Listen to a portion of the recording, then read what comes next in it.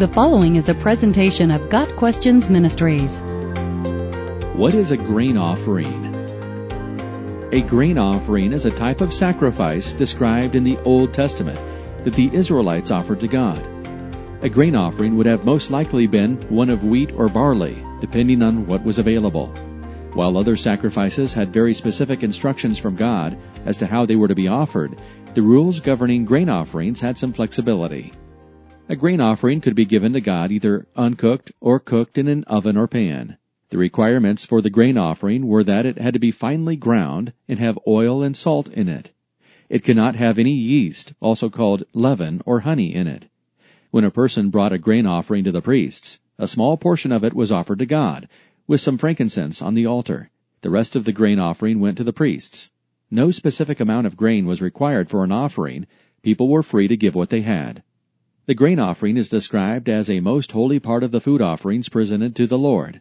Leviticus 2 verse 10. Grain offerings would often be presented after a burnt offering, which was an animal sacrifice to God, required for the atonement of sin. Blood had to be shed for the remission of sins to take place, so a grain offering would not serve the same purpose as a burnt offering. Instead, the purpose of a grain offering was to worship God and acknowledge His provision. The burnt offering, which had strict regulations and could have nothing added to it, aptly represents the fact that we take no part in our atonement for sin. The grain offering, however, could be somewhat personalized in its presentation.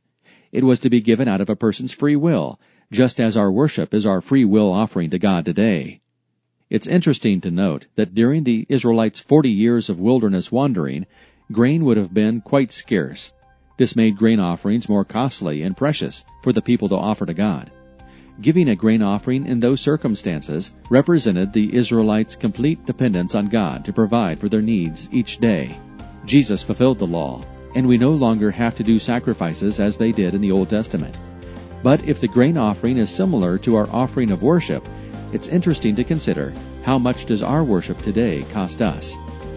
Got Questions Ministry seeks to glorify the Lord Jesus Christ by providing biblical answers to today's questions. Online at gotquestions.org.